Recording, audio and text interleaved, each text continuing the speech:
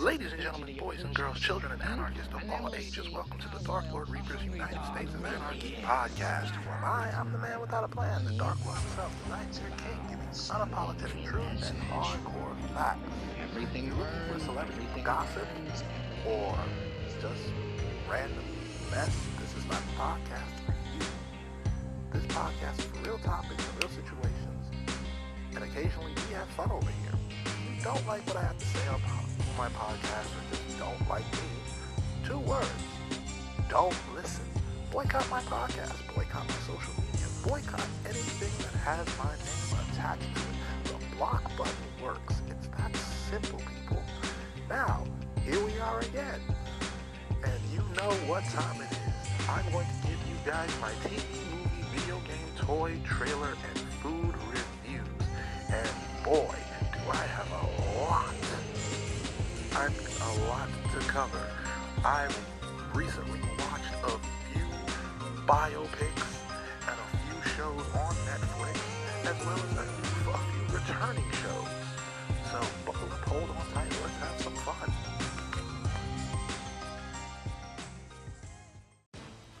And we're back, so I am going to review the newest Netflix animated series to hit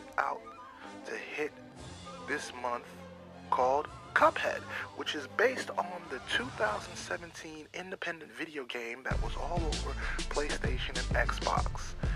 It's based on the inspiration for the animation is based on the rubber horse style of animation, which a lot of people call the golden age of animation here in America. So let's get into season 1 of Cuphead. So Cuphead and his brother Mughead are 2 kids. Well, the animation is pretty cool. So anyway, they're supposed to be doing chores. First episode is they're supposed to be doing chores, painting a wall, painting the fence that they destroyed. Well, they didn't destroy it. Cuphead tried to use a cannon to blast paint on the fence, and it backfired and destroyed the fence, so they had to go get materials to build a new fence. Cuphead gets distracted by a local carnival, but when you look at the spelling, it says Carnival. So little does he know, the Carnival is owned by the devil himself, and when someone loses a game, he collects their soul. So Cuphead gets distracted and starts playing a game, and he loses. So he was supposed to lose his soul. His brother Mughead, who didn't even want to go, grabs his souls and puts it back in his body. So now Cuphead is the one guy who escaped the devil, and they somehow destroyed all the rides, and everyone got their soul back. So now the devil has a grudge. It's filled with zany characters, like those type of characters that we're used to. It's appropriate for kids. It's fun to watch. I give it a 9 out of 10, and I'm interested to see where it goes from here in terms of season 2. I'm patiently waiting for what happens in season 2. But when we come back, ladies and gentlemen, I'm going to review the recent release of Hasbro action figures that are coming out later this year.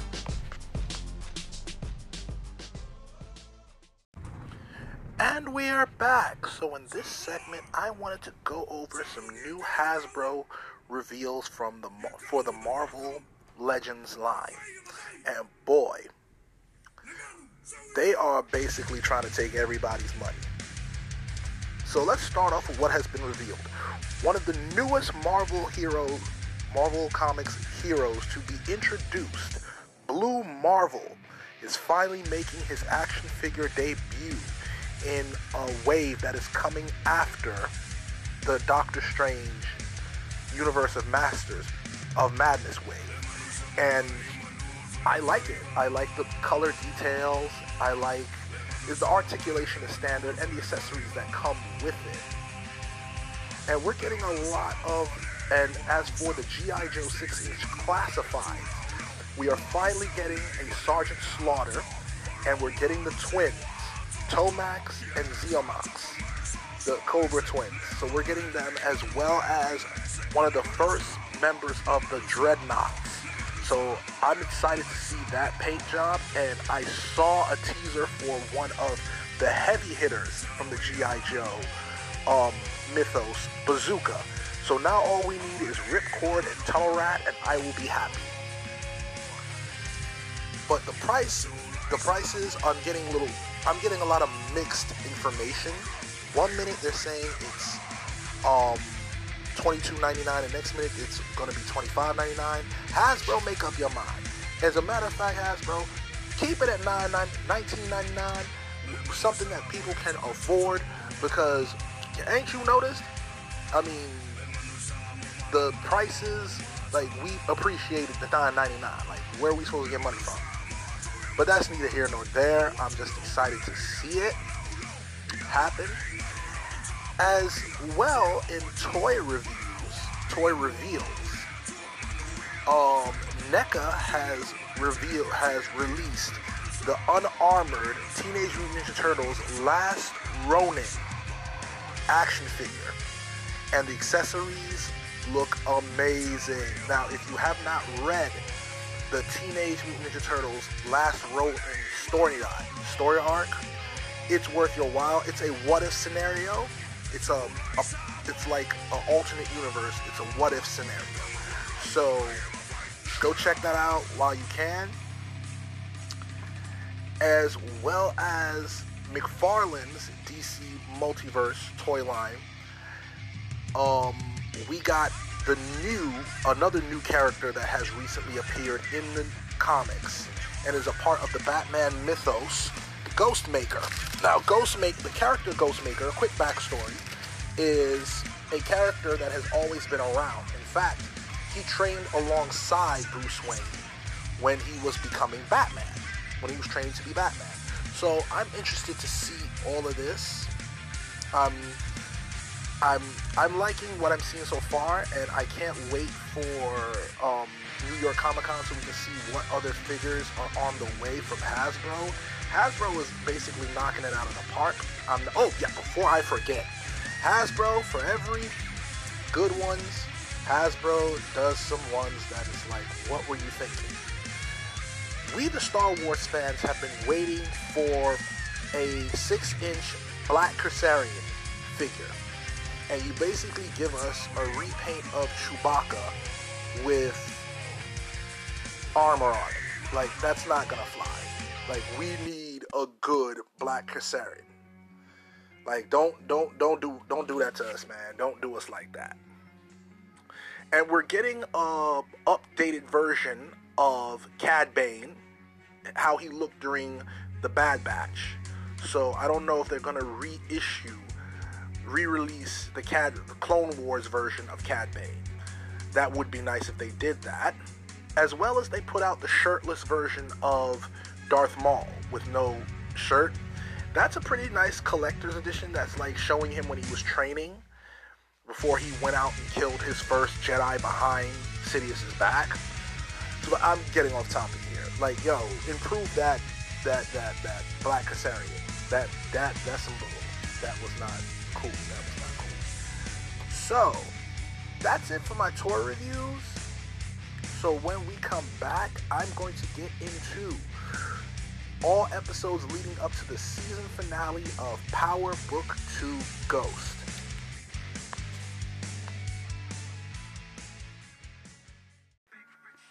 And we're back, so we are going to go over the season finale of Power Book 2 Ghost and everything that led up to it. So, as per the norm, Power delivers when it comes to the season finale. And boy, did they. Let me start off with what happened. The last episode I reviewed it was basically the aftermath of what happened at that hellacious dinner table, which is possibly one of the most, is going to go down in history as the Power Universe's most what the hell moments. Zeke basically wants nothing to do with Monet because, she lied to him for his entire life. He's trying to get his life back on track, because he's looking forward to the draft. The Sacramento Kings are now interested in him. But he not only found out via Diana that his auntie is really his mother, but he's actually 4 years older than he actually thought he was. The whole time he thought that he was 19, when in reality he was 23. So, according to NCCA regulations, he lied on the application, so it makes him ineligible. So, after some schmoozing,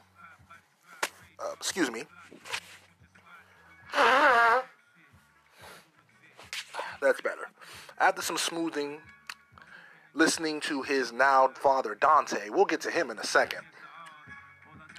He basically is like, okay, he'll hear Monet's side of the story. Monet basically said she had him at 16, and she was trying to show everyone that she could do it, but she couldn't, so she was sent down south to have the baby, and when she had it, they left him there, and she said when they arranged for him to come to school at Stanfield, she was just happy being his aunt.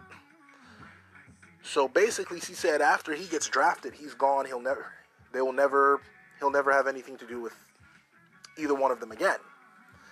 Well, that went up in smoke because his actual birth certificate became public knowledge. How? No one knows. Who knows? It possibly was Dante that made that public knowledge, because the only people that knew the truth about his actual age were the people in the Tejada family, and nobody was going to mess up Zeke's opportunity. So now let's talk about Mr. Dante. He's walking around like he's some big time drug kingpin. The whole time he was a king snitch. He was the king snitch. He was the king snitch the whole time. And the season finale basically set up for what's to come in the next season, because it's been confirmed that season 3 is going to be happening. You heard it here first. So what do I expect from season 3? I expect now that Tariq told Monet that he's officially out of the game. Like, he's done. Speaking of which, he actually did the not selfish thing. He actually did the right thing. He got back custody of Yasmin, but he handed her over to his mother, Tasha, who's been in hiding all this while. Rightfully so, because of basically everything that's happened, you could say is her fault, because she's the one that pumped up her son to kill Ghost. So basically all of the situations that have happened, it comes back to her choices and mistakes. But that's neither here nor there. I'm not the type of person to kick a dead horse, so to speak.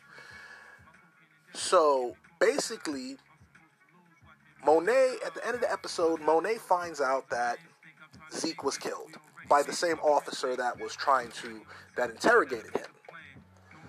So, and we all know it was Lorenzo that killed him, accidentally. But I fault Lorenzo, because it's like, you've met Zeke, and you know what Mecca, aka Dante, looks like. How do you confuse the two of them? That makes no sense. Kane. If jealousy was a person, or a hater, what it means to be a hater was a person, it would be Kane Tejada. Basically, Kane was put to task by Mecca to kill his father Lorenzo. And originally, like any good son, he said no. But because Monet revealed to him that Tariq killed his own father, he was ready to do it. It was like, yo, you just, like, he's legitimately jealous of Tariq, and I don't get it. If you look down on Tariq and all that, like, why are you jealous of someone that you look at yourself as superior to? I'll never understand that. Poor Lauren, she got killed. And I predicted her death. I knew it was going to happen. But I predicted that it would be Diana that either killed her or Kane got her killed. One of the two. But it wasn't far off. So I guess what happened to Lauren was Tariq's like, this is an innocent person. They had nothing to do with anything. Speaking of which, Councilman Tate got what he wanted. He got his rival to step down, and he got back into the political circuit. So, ultimately, I give the season finale a 10 out of 10. My predictions for Season 3 is that the Tejadas are going to end up, now that they don't have a plug anymore, because Monet killed the plug, and that federal agent that was investigating the murder of Ghost Pryor, she's back in the picture, and apparently Mecca was her CI. So, and she saw Tariq, and she said, Tariq St. Patrick, you need to get him.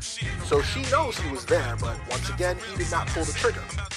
So she's going to be investigating not just Tariq, but the Tejadas. So it's a good thing Course Correct was shut down.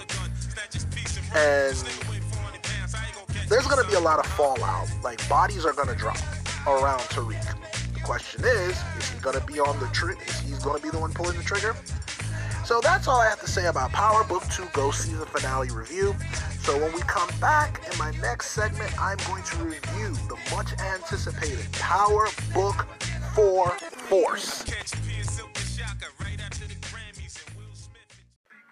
And we're back. So in this segment, I am going to go over the much anticipated premiere and the first few episodes of Power Book 4 Force, which focuses on the White Grim Reaper in the Blue Camaro himself, Tommy Egan. Now, the storyline picks up right where it left off from the original Power series. Tommy is supposed to be going to California as planned to work for his new connect, but he gets sidetracked and ends up in Chicago. And boy, as the trailer said, new city, new players, same ruthless Tommy. And we're introduced to the demographic of how things are set up. But before I get into that, Tommy goes and visits a long-lost grandmother that we didn't know about, and he finds out that he has a half-brother. And it's interesting, and the storyline with the brother is interesting enough. We are introduced to one group, the CBI, Chicago Brothers Incorporated, who are a street gang that, had control over one side of town. And the former head of the CBI, Diamond, he gets out of prison, and he's a competent barber. And his brother, Jerome, or I think Julian, or I can't remember his name at the moment, is there to pick him up. And it seems as if Diamond is having a change of heart of how he used to do things, and he's leaning more legitimate these days. And that's okay. I mean, everybody gets to the point where they say, I'm just gonna rock this way. I don't want to get involved in a certain way. And then we have the counterpart, the Flynn family, who are of Irish descent. Now, watching this show, I had no idea that Chicago was so racially divided. Even Tommy was like, are you serious? Because remember, Tommy comes from one of the biggest melting pots in the world, Queens, New York. And all walks of life live in Queens. So it's not really, so he didn't grow up with the whole, I don't deal with black people, I only deal with white people scenario. He didn't grow up like that. So it's a new adjustment. He has a new girlfriend who is apparently the on-again, off-again girlfriend of the son of Big Walter Flynn. So him and Tommy are going to have some interactions. And a few ghosts from Tommy's past, pun intended, have come back to haunt him. Key word, from the first season, one of their runners who got her face cut by the assassin with the pink shoes that was sent away, even though Tommy said we should kill her, Ghost showed her mercy. So now she's back working for Tommy again. And now another group that Tommy and Ghost murdered this man because he had them under thumb in the last episode came back. So I'm interested to see where it goes. And rumor has it that Stars, the networks that give out Power, the Power series, the Power universe, is not renewing Power Book 4 Force for season 2, and 50 Cent is not happy about that. Rumor has it. I don't know if it's true or untrue, or people are just spreading stories for whatever. But we'll see what happens as the season progresses. So I like it so far. So when we come back, ladies and gentlemen, I'm going to give you the most up-to-date review of The Cleaning Lady.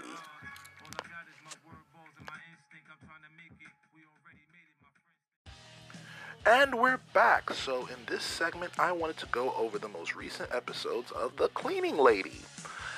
And this show has really intrigued me because it's showing the world the lengths a good mother will go to for her child, and it shows the dark side of being an undocumented immigrant in America and the things that you have no choice to put up with.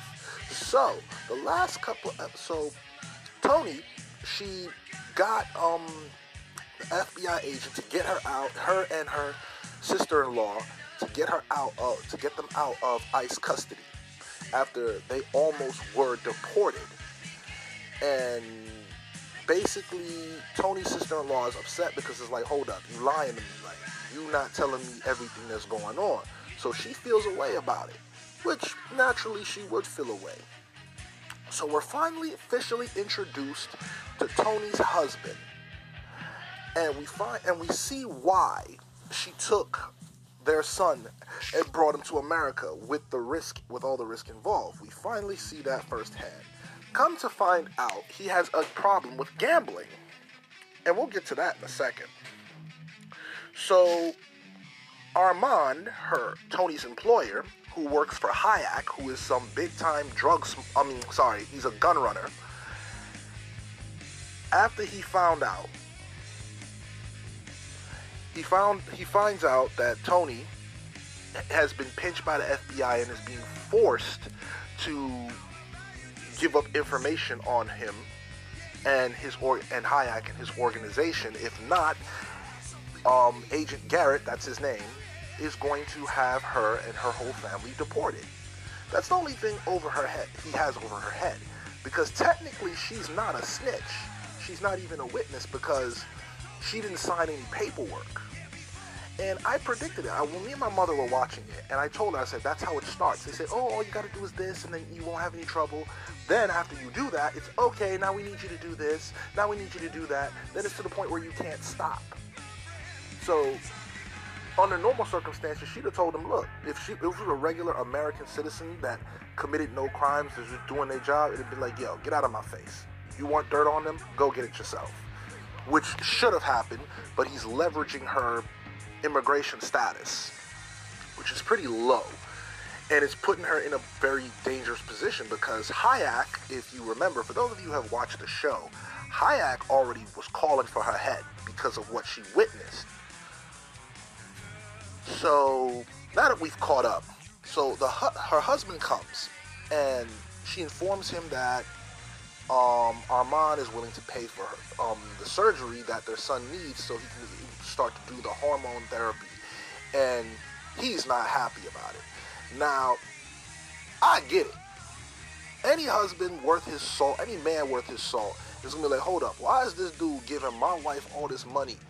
Is something going on here? But at the same time, in the situation that he is in, you just need to be, swallow your pride and be like, yo, thank you, for helping my son out, because obviously at the moment I can't do it. So he gets in his feelings and he goes down to the club and confronts Armand. And it's like, are you serious right now, my man?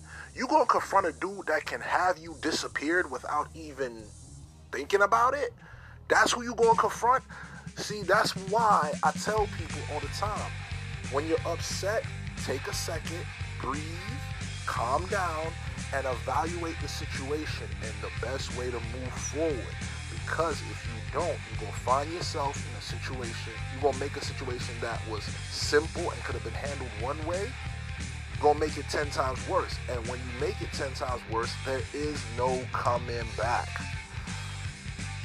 So, and he did make the situation tense for her at work. But here's what this little jackass does. As I mentioned earlier, he has a gambling problem. He goes and takes the $20,000 that Tony saved up for their son's operation and gambles it because he's trying, in his mind, he's trying to make more money. Okay, I get it. But dogs, that was a bad risk. He was up, now, when we pick up with the episode, he was up $100,000. That was more than enough. He could have walked away, but he has a problem. So he lost $100,000. Well, he didn't lose all of it. He came back with at least $5,000 on top of the $20,000 that was saved. But that's not the point, my man. That was a bad risk.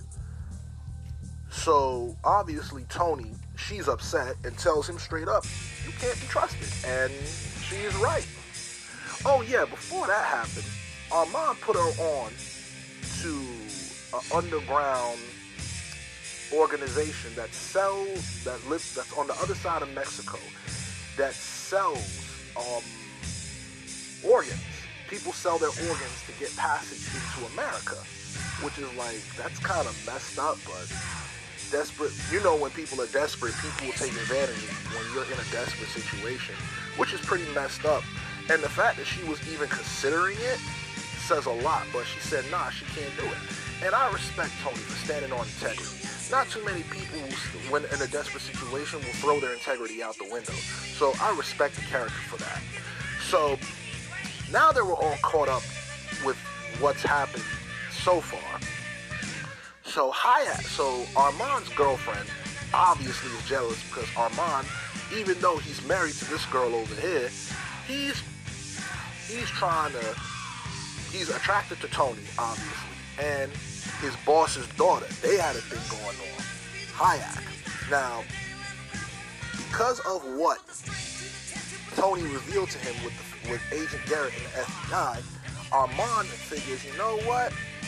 I'm going to sell these guns that I got for Armand from Hayek, and I'm going to do it independently and get out from under him, and I'm going to throw Hayek underneath the bus, which is basically his best and only option. It's still snitching, but I get it. I understand. Because if the roles were reversed, Armand would be going to jail for a long time. But Hayek figured out that what Armand was doing with the guns and basically arranged for him to be killed. He doesn't know about the feds yet, but he will. So I'm looking forward to see what comes next. So when we come back, we are going to review two shows that are very popular on Netflix that are based on true events. We are going to review The Tinder Swindler and Inventing Anna.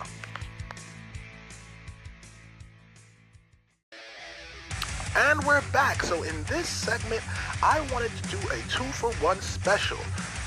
The Tinder Swindler and Investing Anna.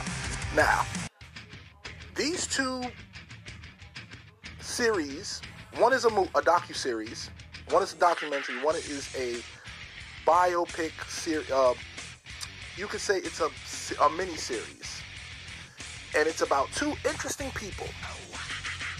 One's name is Simon, the other one's name is Anna. And you could say that they are some of the biggest scammers I've ever seen in my life. Now let's get into the Tinder Swindler.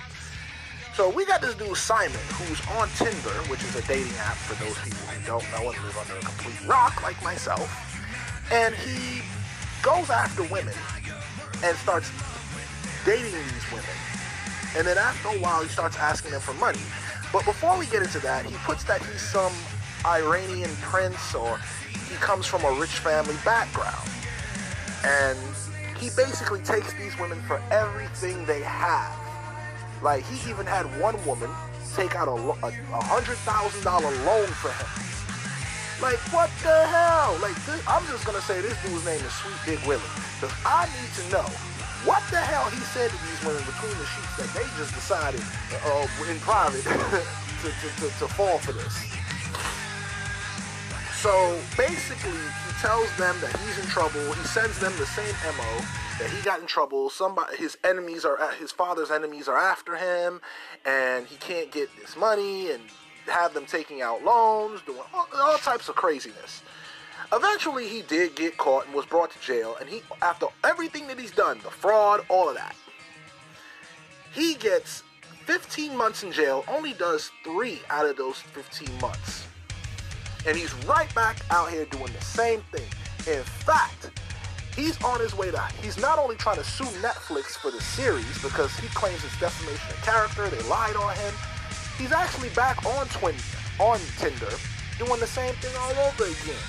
And on top of that, he's in Hollywood trying to get his own dating show.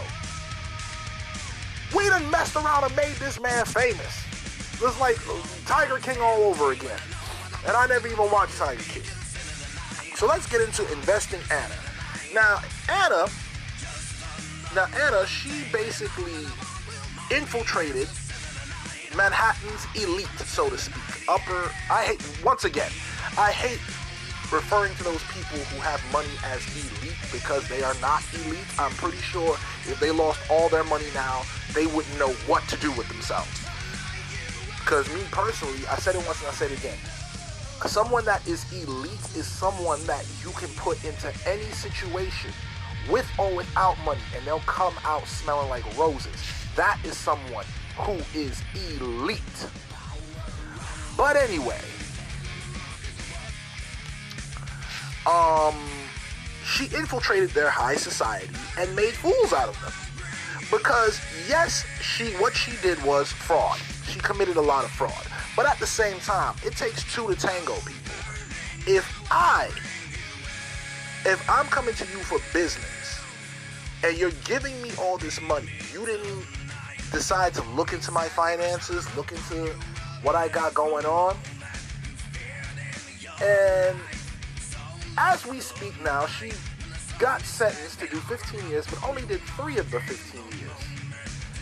And it has been brought to my attention that she is in an ICE detention center. Now, I'm not gonna lie, Anna has the gift of gab. She got the gift of gab, just like Simon.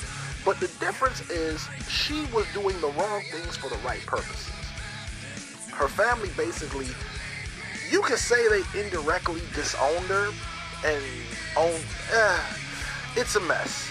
But it says a lot about the upper society. It says a lot about them. Because they went and believed in her based off of her appearance. They basically were fooled because of her appearance. Now, this is the part that gets on my nerves about Anna. She blew trial already. She already blew trial. You blow trial again because she turned her court thing into a fashion show. Like, what the hell? Like, she didn't even take the situation as seriously as she should have took it. Her friend Rachel, her friend Rachel's an asshole. I mean, you basically went on, watch it for you. I'm not trying to spoil it for you guys, but I recommend watching it because there's a lesson to learn behind watching both Tinder Swindler and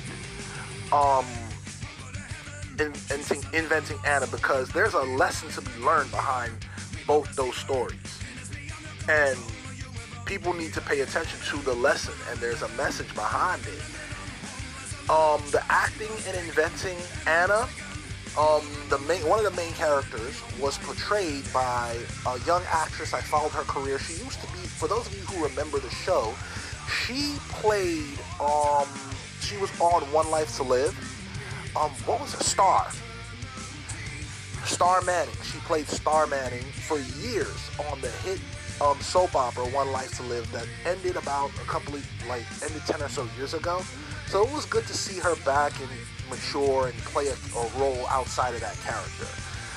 Laverne Cox, who we all know from Orange is the New Black, she played the trainer, the personal trainer. Laverne Cox recently landed herself in potentially hot water, but she apologized to the people that she's offended. Because remember, we don't do celebrity gossip over here. So, Tinder Swindler, Inventing Anna, I give a 10 out of 10. Go check it out. It's worth your while. You may learn something. When we come back, we are going to go over the much anticipated Batman movie. And we're back. So in this segment, I am going to review the most recent iteration of the Batman. Spoiler alert. Spoiler alert. So if you have not seen the Batman yet, skip over this segment of the podcast and come back to it after you have seen it. Now, I'm going to say this. This is the best Batman I have seen in a long time. This Batman officially topped Ben Affleck's version of Batman. Ben Affleck's version of Batman is cartoon accurate. Nothing's wrong with it. But this Batman is accurate to the comics. This is the darkest version of Batman we have ever seen live action and possibly ever will see. Robert Pattinson did an amazing job as Batman. We got the detective side of Batman in this version of the film. In this iteration, this was like the detective Batman, because we don't normally get to see Batman in his detective mode, investigating, trying to figure stuff out. We mostly see the action version. Colin Farrell as the Penguin did an amazing job. We could have used the British accent, but we got an Italian accent. For the first time, we have seen a live-action version of what's his name? Falcone, the original mob boss before Gotham went to hell. Zoe Kravitz did an amazing job as Catwoman. So let me give you guys, so for those of you who are going to go see it, so you're not surprised, before you go see the film, go watch go read Batman Zero Year and Batman No Man's Land, so you can understand what is going on. This isn't so much of an origin movie, because we got an origin movie with the trilogy, which personally I put up with it, but now that we got this version, to hell with that version. Sorry, Christian Bale. But anyway, so this basically picks up 2 years after Bruce Wayne became Batman. So, 0 Year is still going. This is post-Long Halloween. Batman the Long Halloween. So, Batman has officially been Batman for almost a year and change now. So, that's why his costume looks the way it does, and his fighting doesn't look as smooth as it should look. The Batmobile, loved it. It looks like Fast and the Furious, but it's one of the original Batmobiles. If you read the comics, you would know. And this outfit is one of the earlier designs for Batman. It also showed the cameras. So basically, he wears contact lenses that are actual cameras. So whatever he sees, he records, and he gets audio. So when he goes back to Batcave, he can see the things that he missed, that he saw but didn't get a chance to really look at, and he can analyze it. The Riddler was the Riddler. Now, if you read Batman Zero Year, you would know that according to that version, this version, which is a part of the DC Rebirth, the Riddler was the first Batman villain to appear. Because mind you, the mob is still in control of Gotham City. And basically that's the gist of the film. He's breaking down the corruption that even affects his family, quote unquote, kind of had a hand in. I'll let you see that for yourself. But the ending sets up part 2, which I have confirmed is coming out at a later date, probably in 2023, 2024. And it sets up the war of jokes and riddles. Hint, hint. Because if you see the final scene, you know who's in the cell next to the Riddler. And the actor that plays the Riddler did an amazing job. They did amazing casting because the Riddler is supposed to be this wimpy looking guy. So they did a pretty good job. And they made a reference to a character that can appear later on without even saying his name. They made a very good reference to him by the Batman using a substance that is associated more with this character. You guessed it. The Batman used Venom in this movie. And he went into straight up roid rage. So, with that being, yes, for those of us who read the comics, you would know back in the early days of Batman's iteration, the Silver Age of comics, you would know that Batman regularly did use Venom to keep up, but he realized he was addicted and he went through detox and got it out of his system. So, Venom has been around longer than the character who I am talking about has been around. So I give the Batman 10 out of 10. Go see it and enjoy it. When we come back, I'm going to go over the new trailer for Mayans MC. And we're back. So in this segment, I'm going to do some trailer reviews. So, we recently got a trailer for Mayans MC Season 4, which is supposed to come out next month. And it's answering a lot of the cliffhangers. A lot of what we suspected with the cliffhangers that we were left with in Season 3. For those of you who don't remember, I'm going to briefly go over it. So, there has been an internal war going on between the Mayans, all going back to the gun and drug trade. So the trailer starts off once again with Easy doing some burpees. And he has a full Makwa beetle tattoo. That's the symbol on their center patch. He has a full Makwa beetle tattoo on his chest. And it looks like it's a full-on war. We see Coco running for his life in a flash. So if we remember, Coco is out bad. So I don't know if he's going to be brought back to the club or he's just going to be running around doing what he does. Because they're going to need him. And the only person that can save Sancho Padre, in my opinion, is Alvarez. He's the only one that can save him at this point.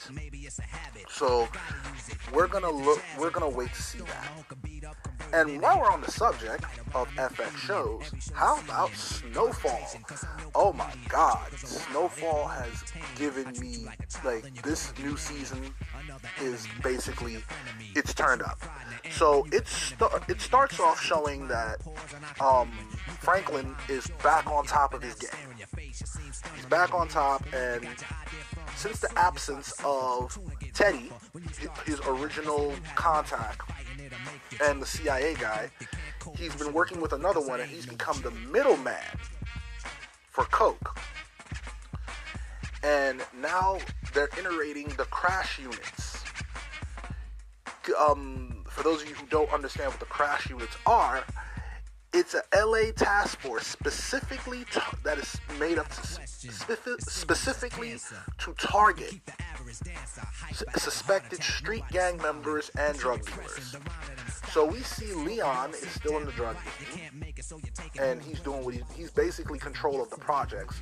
His one-time girlfriend Wanda, she's 100% clean, sober, got her life together. I'm happy for that, but she went and asked Franklin for a job because the job that she was doing, the telemarketing thing, it was ugly. So Scully, still crazy Scully. And from what I see, there's going to be a gang war between the Crips and the Bloods. in the show, even though they have never called them Crips or Bloods. If you know, you know. If you don't know, you don't know. So Aunt Louie and Uncle, they have been working independently of Franklin. But because of Teddy coming back in the picture, Franklin's telling them that, yeah, you guys can't work independent anymore. He wants us all back under the same umbrella. Franklin got himself a little girlfriend, and she's pregnant. So I foresee something happening to her in the near future. But I'm gonna end this episode here. Tune in next time when I have my first ever women's forum, where I give women the platform to speak on certain things. I ask questions and I just let them talk. I'm gonna have a few entrepreneurs on the show, as well as some familiar guests that have been on the platform before. So until next time, people, Rage Against the Machine, always seek truth, love, peace, chicken grease, deuces.